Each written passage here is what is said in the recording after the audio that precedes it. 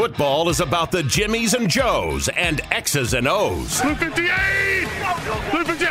Check New York Bozo! New York Bozo! 28, Baker Bruce! It's time to get out the chalkboard and diagram some plays. Here's where it all starts, right here. Let's play! Jiminy Christmas! What the hell's going on out here? This is Inside Football with former Colts and NFL coach Rick Venturi.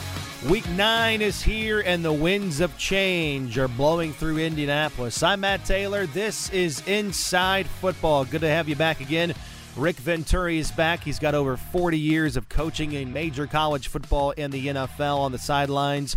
And today we're here to talk with Rick about coaching changes, trades, new quarterbacks, and the task at hand this Sunday against the New England Patriots. Rick, you got your notebook out. We're busy today, sir. Man, we are busy. One thing about that Colts, we are not dull. I mean, we can keep it interesting no matter what. Not just on Sunday. I mean, we keep busy right in the middle of the week, Matt. No question about it. That's what we're here to do, to sort it all out, I should say. Let's go in order. Let's talk about the game from last week. Sam Ehlinger's debut. Rick, take me through the good. Take me through the still needs to improve departments for Mr. Ehlinger after his first career start. Well, I was really happy with him, and as I told you on Monday, after watching the film, it was only substantiated. I really believe this. With 9 games to go, I have 6 reasons for optimism, and right at the top is Sam. I think he really gives us a chance. What he showed immediately, and I think we did expect this, but you never know, is this game is not too big for him. The Sunday game is not too big for him. You don't go through 4 years of starting in Austin, Texas, and be overcome by the moment. I thought he was outstanding.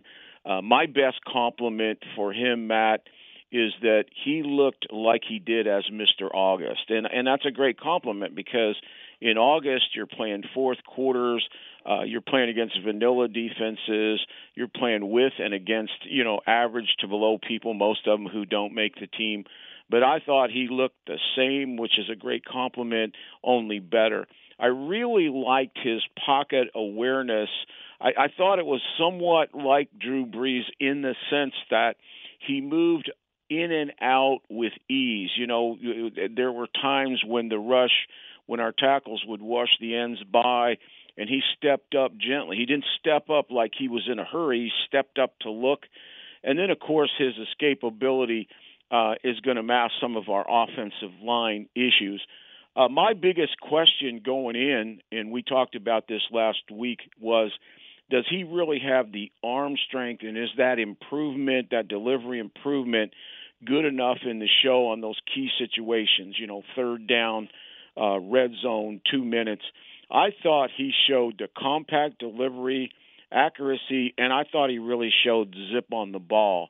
The one slant that he threw to Pittman was just an aspirin tablet. He aired it out. We've seen him throw deep. I've never been overly concerned about the deep ball, and he throws a very catchable ball.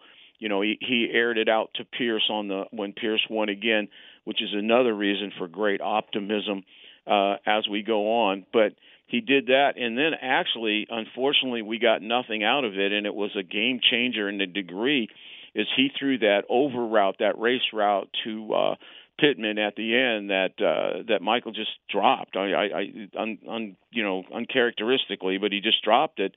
But he really zipped that one in there. So a lot of my questions were really, really answered in that sense. I thought he played with real poise. Mm-hmm.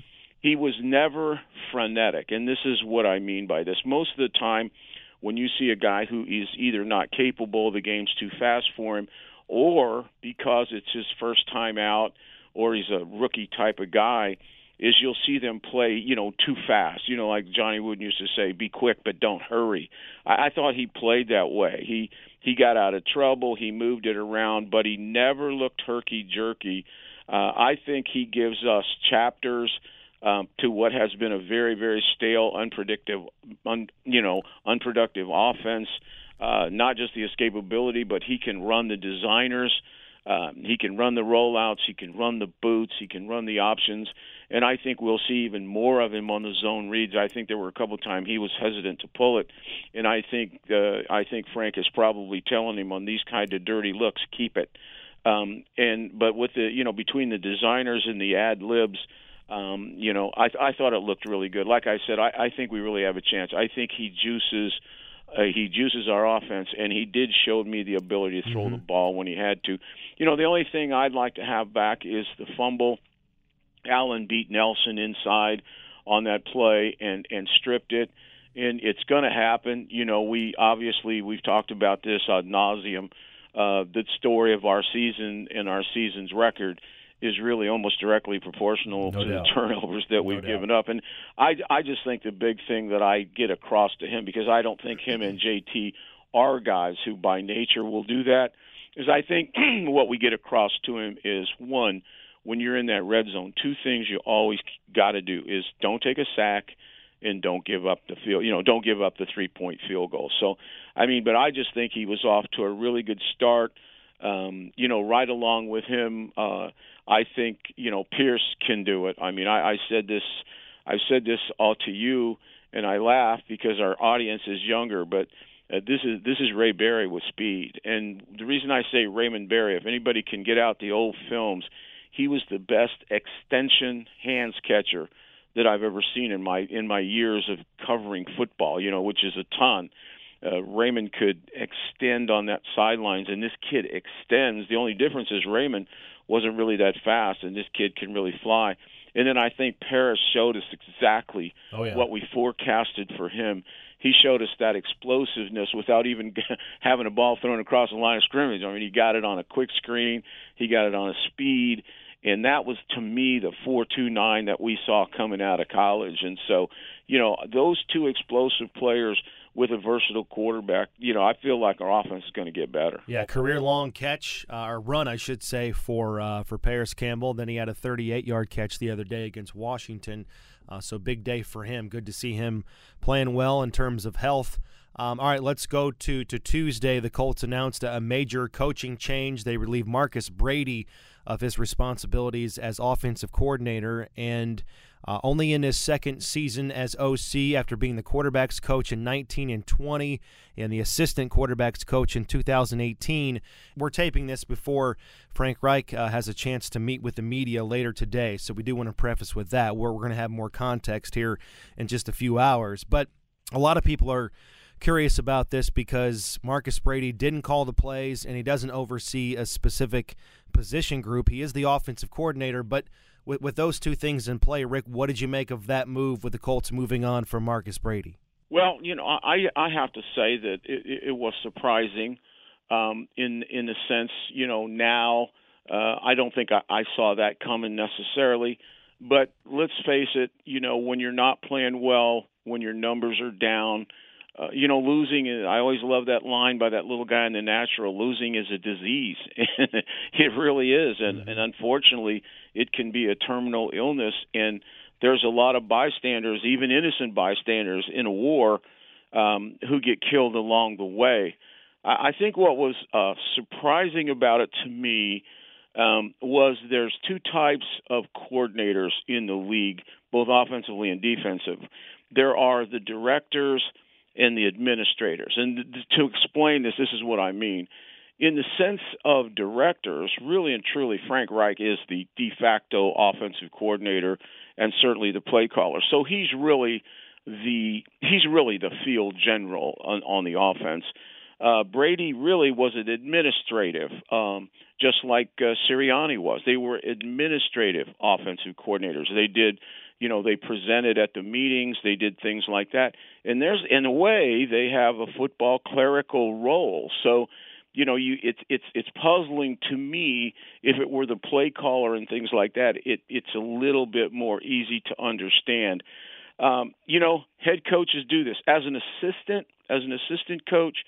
This is something that you live with. In modern day football, this wasn't true when I started, but it has evolved because of the pressures involved.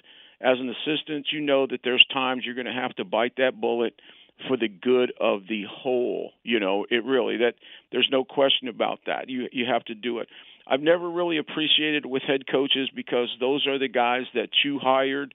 It was your selection, and then all of a sudden it isn't good enough. But the reality is people that, are a sense underproductive or perceived underproductive get fired every day in every walk of life. I mean, that's just the way it is. And whether it's right or wrong really doesn't matter. And to expect any other, like a special degree of loyalty in our business, that went out with the trash last Friday here in the garbage. So, again, head coaches do it for two reasons. One, and you got to give them credit on this. You're innocent till proven guilty. One category is you're doing it because you really believe that this could make the difference. Maybe it was in his presentation to the offense. Maybe they didn't feel like it was strong enough or powerful enough or confident enough. I don't know. But in that sense, you make the change once because you legitimately feel like this change is going to save the season or make it. Or, on the other hand, if you want to be a conspiracy theorist, you basically, some guys have done it to divert attention to themselves and to buy some time to give the illusion of changing everything and getting it right. So the one thing I know, though, in this business, we have 9 games left. So decisions are proven on the field, Matt.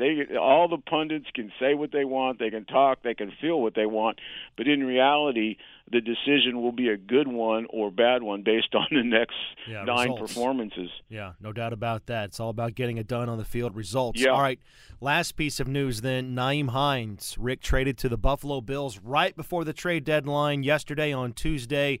And this comes after he signed that big 3-year extension right before the 2021 season. The Colts receive a conditional 6th-round pick from Buffalo and running back Zach Moss, who's in his 3rd season out of Utah. He was taken in the 3rd round in 2020 by Buffalo. The trade on its own, Rick, what does that trade signify for you? How did you take that when you heard it? Well, I think indirectly, I think the big contract did have something to do with it, and I think we were getting kind of leaks on that something was going to happen with Hines. I said in the summertime that one of the toughest things, one of the challenges for Frank was how he was going to use the Hines, how he was going to use 3 receivers, how he was going to use the multiple tight ends, and how he would be able to manage that at game time without diminishing the effect of JT. And this really has been a problem. And this is, some people will say Hines has been underproductive or underused, but in reality, that has always been the challenge. Hines is a hybrid player. He is a hybrid specialized player. He's not a 1-back, not a 2-back, not a 3-back. He doesn't fit any of those categories. What he is he is a real matchup problem for the other team based on loose play. And I was hoping, the one thing I didn't think we developed enough of was the Taylor-Hines together. When they were in there in the last 2 years, it's been magnificently productive. And the irony is we used Hines exactly like he should use him Sunday. He caught 2 passes on matchups on linebackers, the one over the top, the one option route, and then with Taylor in there with a little bit of a counter fake, he walks in the end zone with a speed sweep. Everything loose play. And so I feel like, well, just as we were finding out exactly how to use him, he's gone. But I think what you get in the end of the day, if you can't use him, now because the 3 wide receivers are playing better or whatever, then you can't justify the contract. You can't get the bang for the buck if you're not using him more than you are using him. So, now in Moss, you're getting more of a back towards JT, towards Deion Jackson type. You're not getting the loose play matchup issues. You're getting really more of a true running back. But why did they not use him, Rick? That's what everybody's wanting to know. Well, that is a little bit beyond me. That would be a question that I would ask, because I felt like that, that the best combination that we had. Now, I will say that our receivers, Paris and Pierce, are proving that our 3 wide receiver set is pretty doggone good. But I felt like that the best set that we had was those 2 guys together, being able to still run Jonathan inside and in the zone game that he does, but having Hines. And I thought it worked perfectly Sunday. First time we had an option route to him, he beats 52. Then he beats him on a wheel route over the top, that he gets down in the red zone, and then he runs the sweep. So, those are the kinds of issues that, if I were having a conversation with Frank, that would be my first question. No doubt about it. All right, despite all the changes, despite all the questions, the Colts still have a game to play. In fact, 9 more games remaining here in the 2022 schedule. Up next, the New England Patriots. Rick, they're 4-4 on the season. They've won 3 of the last 4 games for them, including last week's game against the Jets. Last week, your guy, Bill Belichick, took over sole possession of second place all-time in wins by a head coach, trailing now only Don Shula. You guys worked together in multiple spots, or I should say in Cleveland back in the day. New England currently in last place in a very competitive AFC East division. On offense, they're pretty middle of the road in just about everything. 17th in scoring, 11th in rushing, 20th in passing. Mac Jones at quarterback. He's healthy after suffering an ankle injury back in week number 3. He's coming off a 3,800-yard season as a rookie. That was the 5th highest total by a rookie ever in the National Football League. Defense is pretty middle of the road as well. 12th in scoring, 23rd in rushing, 22nd in passing. But they do have the 5th most sacks in the NFL, guided by Matthew Judon. He's tied for the league lead with 8.5 sacks so far on the season. On special teams, pretty good. Nick Folk, very good kicker, still getting it done in his 16th season. By the way, he was just named AFC Special Teams Player of the Week last week, 5 for 5 on field goals against the Jets. All right, so that's the big picture on New England. Rick, what else do we need to know about the Patriots going into week number 9? No, you're exactly right. This is, I'm obviously very familiar with Bill, and hats off to the, becoming number 2. And then the last good thing I want to say about him is right there. I would say that to me, I don't think this is your father's Patriots. I don't, for years, Bill and still is the last of the total control GM head coaching type guys. I just don't think that they're as talented as they have been. He doesn't have the premier players, necessarily the game changers, but they'll always be competitive as long as he's in the coach. But, in reality, what you said is right. I mean, when it's all said and done, they're number 20 on offense and, number 19 on defense, and with a turnover differential of 0. So it's not, this is obviously not a team that is just outstanding or elite team. Now, Belichick's teams will always grow as the season goes on, but they've had trouble. They've got a little bit of a quarterback controversy. Now, he's come out tremendously for Jones, but, Zappe played pretty good when he was in there, and so, Bill will stay. He'll stay with somebody till he doesn't. You hit it on the head. Their strength, they have really 3 strengths. They rush the ball pretty doggone well with Stevenson and Harris. They're in good shape there in the rush. They're 13th. They're actually, despite not being a great defensive unit, and this is pretty characteristic of the Belichick teams, they are 13th in points given up. They always manage to keep you out of the end zone, and then they do rush the passer primarily with Judon, where they also rank high in those 3 areas. So, again, you're going to get specialized game plan. Bill's strength always has been to specialize his players, and that's why he gets better as he gets a good grip on his team, because he then finds specialized spots for everyone. But, in the end, they're very, very game-specific. The game plan, even though the volume of what he does in time, the volume is high, but it's high based on a lot of games, and it's based on specializing players. But the game plans themselves are very, very narrow. There's no question about it. I always, and what it is, I learned the concept of scratch where it itches from him. In other words, he is going to play you game specific. What he did last week against, somebody is not necessarily what he's going to do about you. So it's really important to know yourself. I always told young coaches when we got ready to play them that if you don't know your weaknesses going in, you'll know by the end of the first quarter, because he'll take advantage of them. But again, This is the very game specific. The really important thing going in is to do a really good self scout, do an honest assessment of your strengths and liabilities. Come out to beat him. Don't come out just to hang in there for a while, and be ready to adapt at all times. All right, let's roll out the blueprints. Let's get the musts and the keys to win this game. We begin when New England has the ball, and that unit guided now by former Lions head coach Matt Patricia, who's back in New England for his second stint. Patriots scoring just over 20 points per game. The ground game is starting to roll. They're over 100 yards in 5 straight games with Ramondre Stevenson and Damian Harris. Mac Jones in year number 2. His leading receiver is Jacoby Myers, who's one of the best undrafted free agent wide receivers of all time from that standpoint. Devontae Parker added in the offseason. He's chipped in with over 300 yards and a touchdown, but he suffered a knee sprain last Sunday against the Jets. He might not play this weekend. Nelson Aguilar is their big play receiver, averaging over 20 yards per catch on 15 grabs. Hunter Henry and Jonnu Smith, 2 very good tight ends who have combined for 29 catches, over 300 receiving yards this season from that position.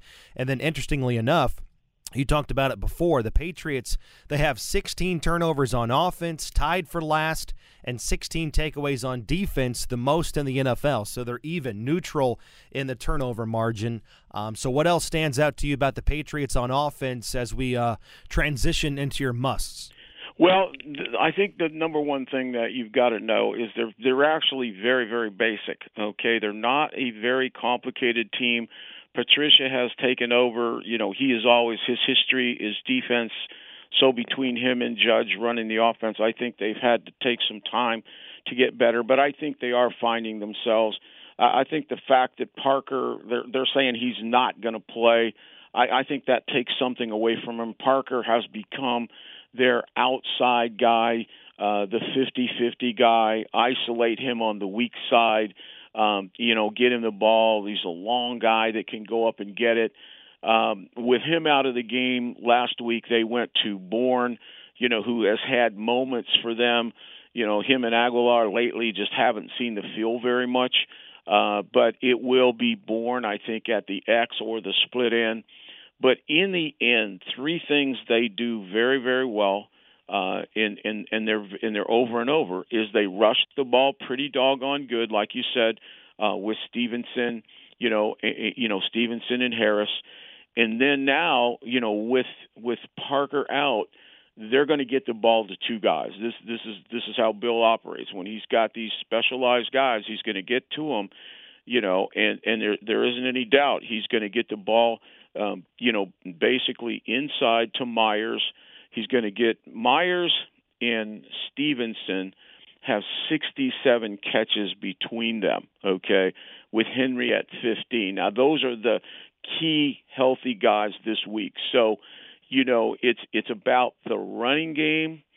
It's about Myers and Stevenson and, with Henry there as the complement. No question about that.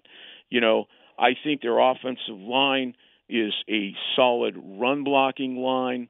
They've done certain things against us. Look for them to steal things from Tennessee. Anything that's hurt us, look for them to go to that. Never forget history when you play Belichick. And I always remember the Jonas Gray game. I mean, never heard from before, never heard from after, but he got 201 yards. You talk about game-specific, brother.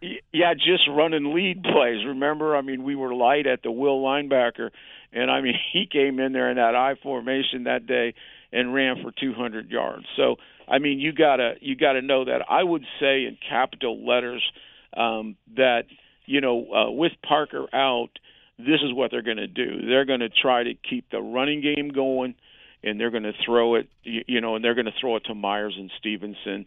And then the other key issue, and we've got to be alert for this because we really fell down in the game Sunday against Heineke, is Jones is a very good athlete, and he kept drives alive last Sunday with his legs. He can scramble, he can move it, and he can move the chains. So we have to have a good rush plan. But as far as the must, I think number one, just going into that, you're looking at the 13th, best rush team in the league. You got to stop their direct runs. They're very much a direct run team, and they will use Cannon, who is their sometimes starter at right tackle, and they've done this to us every year forever. He will become a tight end, and I'll refer to those as jumbo sets, and they like to run right at him when they put that extra tight end in the game. Again, they're 13th in the rush. And Stevenson is 5.0 per carry. Harris is 4.4. Again, alert the Tennessee running attacks. Now, what I mean by that is Tennessee had a lot of success by shifting from one strong side to the other, some unbalanced stuff, a lot of resets, and we didn't adapt. And when he sees that kind of thing, he's going to come back to it. And even though they haven't been a big lead team in the past, just remember the legend of Jonas Gray and be ready for that. I like to play what we call under, and we're an over team, but I like under what we call 4-eye, where you take the other end instead of sinking him all the way down, you just play him on the inside of the tackle. So you shut down all that inside running game and make it bounce. But number one, you've got to stop the direct runs and adapt to their jumbo sets. Number two, you got to eliminate anything big. Now, losing Parker takes a lot away from them, but what you got to do, you got to have a good plan for Myers. Myers is going to be in that slot most of the time, or he's going to be close to the box. He's going to run a lot of over routes, drag routes. When they get in that 3rd and 5 to 7, which I always refer to as the money down, he is going to be running the options and the jerks. You got to be ready for him. You got to have a plan this week for Myers, especially with Parker out.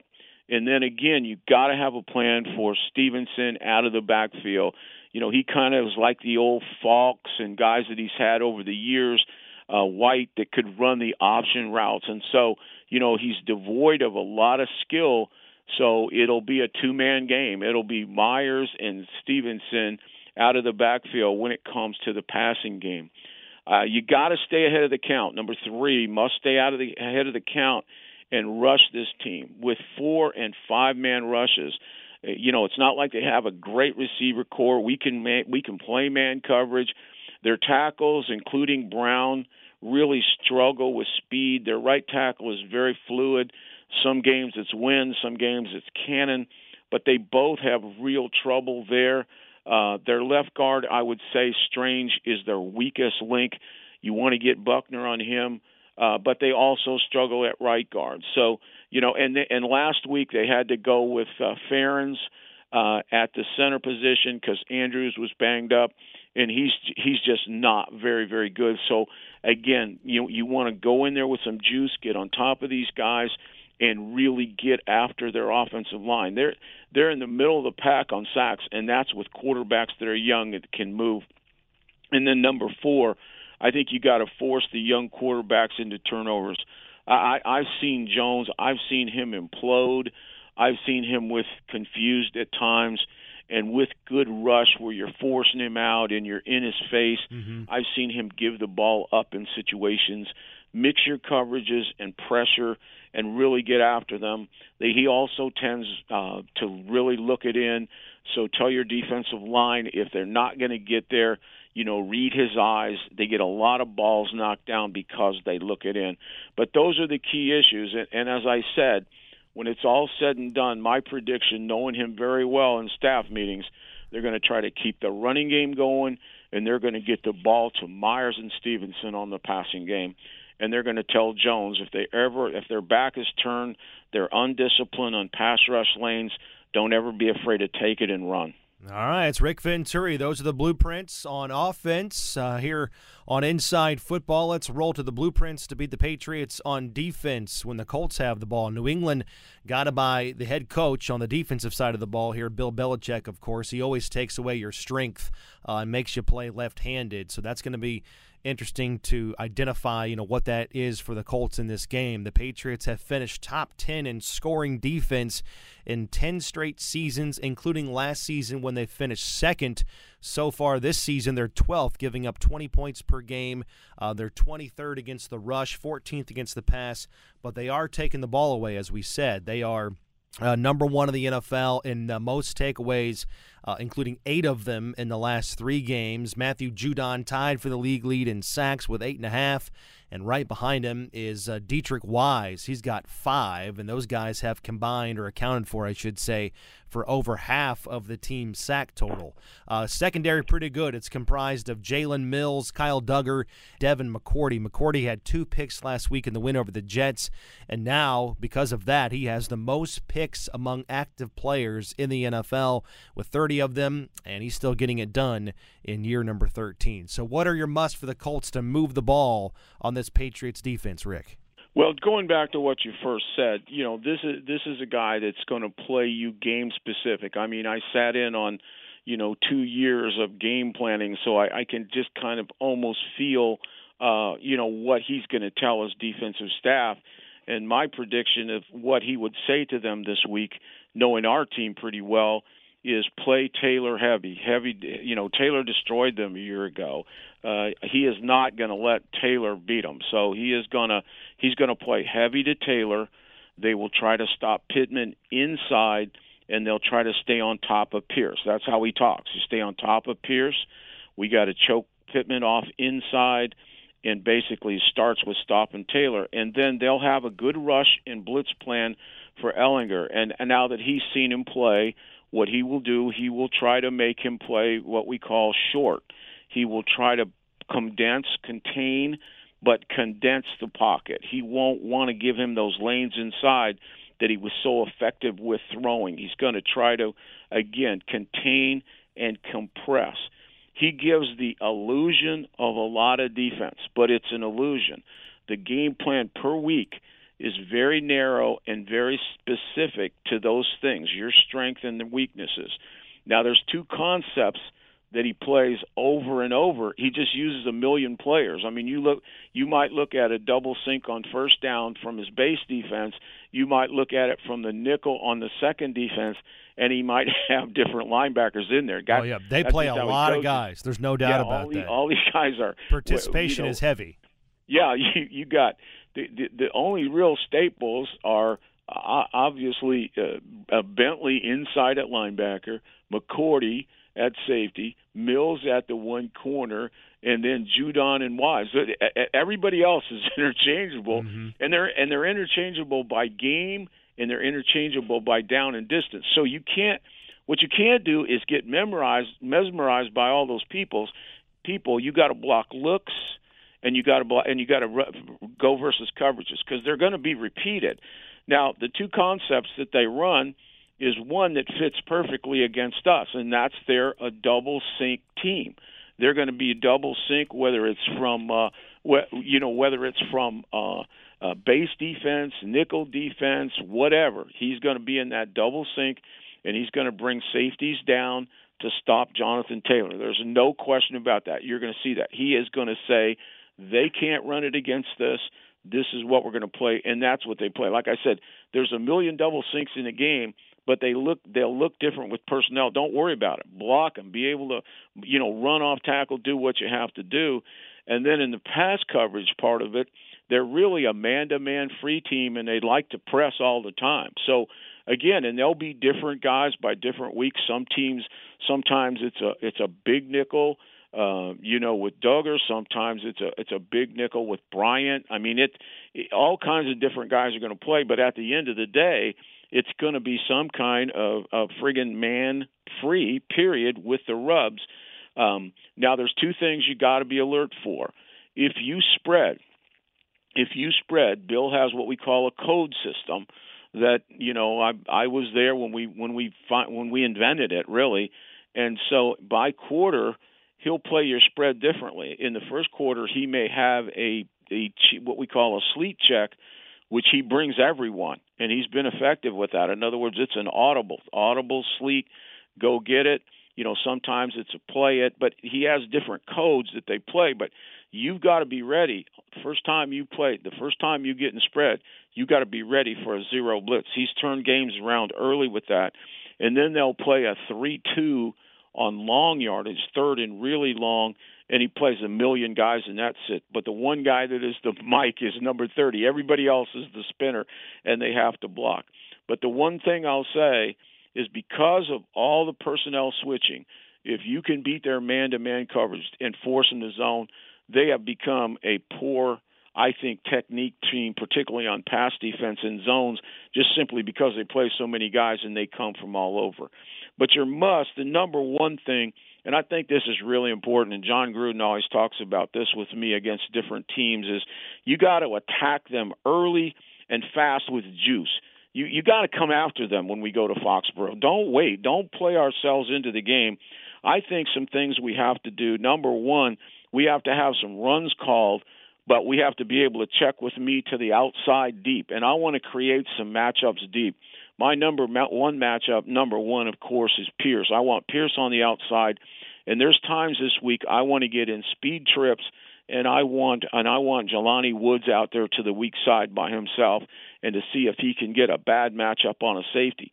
And so what I like there is quick tempo runs called, but the ability to kill it and to throw it back outside and take your shots. I like fast tempo against them because I think it reduces the amount of specialization he can do.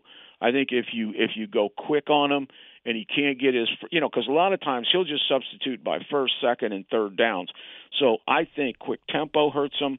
I think you could pound the edges. They're gonna bang you inside. So I think you got to pound the edges both with JT and finesse them with some of the zone reads, obviously with the quarterback. Right. But you know what? Go after Judon in the run. He's a very good rusher, but he's not the greatest He's not the greatest run player. Use your what we call gash plays early. If you have a reverse, if you have a special run to the quarterback, if you just want to take a doggone shot to Pierce, don't wait. Let's go get him. Let's get him right off the bat. Because the biggest thing you want to do is you want to put them on their heels right off the bat. Don't let them get going, in that sense, and quiet their Foxborough crowd. Number two, got to be ready with your man beaters. You hear me talk about 4 beaters a lot or 3 beaters. You got to be ready with your man beaters because this is a man-to-man free team. Your bunches, your rubs, your meshes, your runaway routes. Take shots early and attack. I really believe you have to win on the outside quadrant of the field. The majority of their stuff this week is going to be numbers to numbers on defense, in between what I call the monuments. So, again, when you're throwing the ball, you always want to have some rub releases that will go versus man zone, but will make it tough in their man. And we want to take Pierce and we want to win outside. And I'd also like to feature Jelani Woods at times on the weak side by himself and see what matchup we can get there. All right, number 3, you got to block Judon number 1 and Wise number 2. Now, Judon primarily likes to rush off of his left side. And so Bill will make the determination this week whether he wants to rush on Smith or whether he wants to run on Dennis Kelly. So, and we could see him on either side. But he is the guy you have to block. If it means chipping him, it means chipping him. And he has a good inside move. He can come up and under. The 8.5 sacks, are basically what he does. And then with Wise, I think Wise is more dangerous when they get in their double sinks, and he is inside on your guards. I think that's where you have to be alert for Wise. But Judon is the number 1 game changer, so don't let him beat us. I always say that. This is a guy, I know if Belichick was talking to his own team, he would say, do not let Judon beat us, okay? And then I think number 4, he is going to see all the variety of blitzes that have hurt us. And he has them from over, from Delta, and the sleets, again, are audibles. But they will have a basic rush plan, and that basic rush plan will be to keep, as I said before, it will be to keep to keep him in the pocket, to keep Ehlinger in the pocket, and to squeeze him in the pocket and make him play short. That's the way he talks, and make it collapse. And then they will blitz. They will have a blitz package because of our history of not doing it. So those are the key issues again. as you look at it. And again, his game plan will unfold early, and you'll know immediately who he's going to take away and how he's going to do it. All right, we'll roll up the blueprints and get them done coming up on Sunday. That's good stuff right there on Inside Football with Rick Venturi. Lastly, Rick, before we close out, Sam Ehlinger looked very good, all things considered, in his first career start. But as you know, we all know, playing in New England, it's a different animal. It's just different up there. The fans are different. The environment's different. Bill Belichick's on the other sideline. In fact, since Gillette Stadium opened back in 2002, the Patriots are 131-33 at home. And the Colts haven't won up there since 2006, and they've sent some pretty good teams up there and have come up short. Now, the Patriots, as you said, they're not going to confuse you with some of the best teams of New England squads of old, of lore, if you will, but they're very beatable. We talked about it. They're middle of the road talent-wise, but they will absolutely beat you at home if you make mistakes and turn the ball over and beat yourself, and that's what the Colts have routinely done to themselves this season. So if the Colts have any ideas of salvaging the season, it's got to start now. There's absolutely no more margin for error from here on out with this team. Absolutely, Matt. And the biggest success that I've had in going in there and playing against Bill is convincing our team of certain things. Number one, this team is very, very beatable. Anticipate, coaches, players, anticipate what you're probably going to see based on your strength and liabilities. Be honest with yourself here.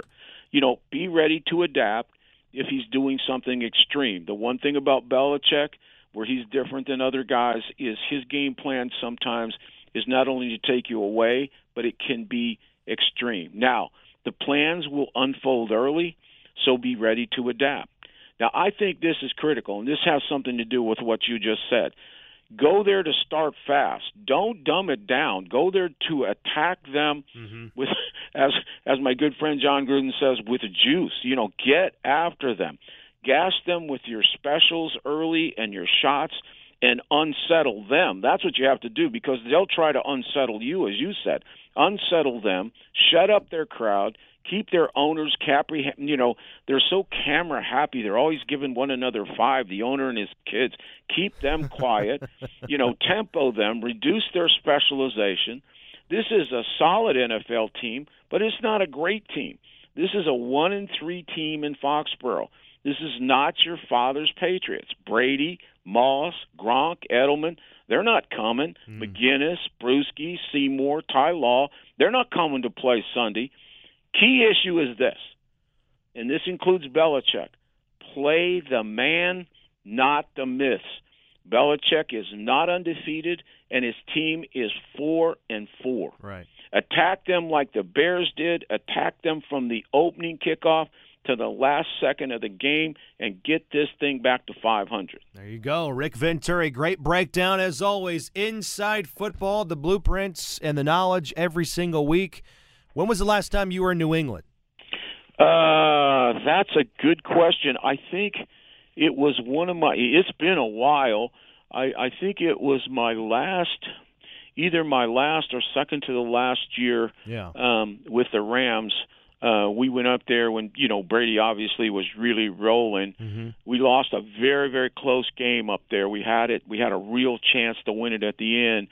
And we couldn't quite get it done. We got the ball back for our offense, but we couldn't score at the very end, and it was a very, very tight game. But again, it's funny because I've been both inside with him and against him several times, and we've known one another for years, even before I worked for him. We back when I was in Indianapolis in those early days, we were in the 3-4, and this is even before he was a head coach. They were in the 3-4 of the Giants when he was assistant with the Giants, and we used to really get together a lot, like down in Mobile at the Senior Bowl or at the Combine, and we really used to discuss the 3-4, how we played other teams.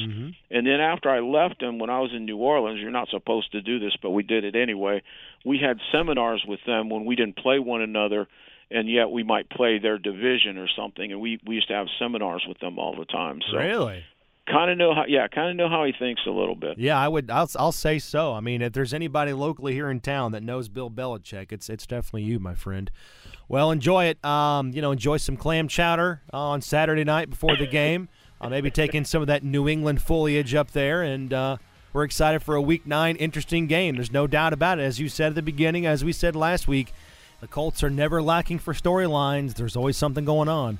And also, Matt, we're never lacking for fourth quarter drama. No doubt.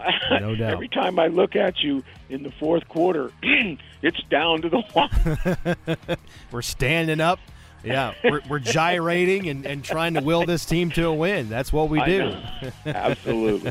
All right, man. Have a great rest of the week, and we'll see you on Saturday for Travel Day.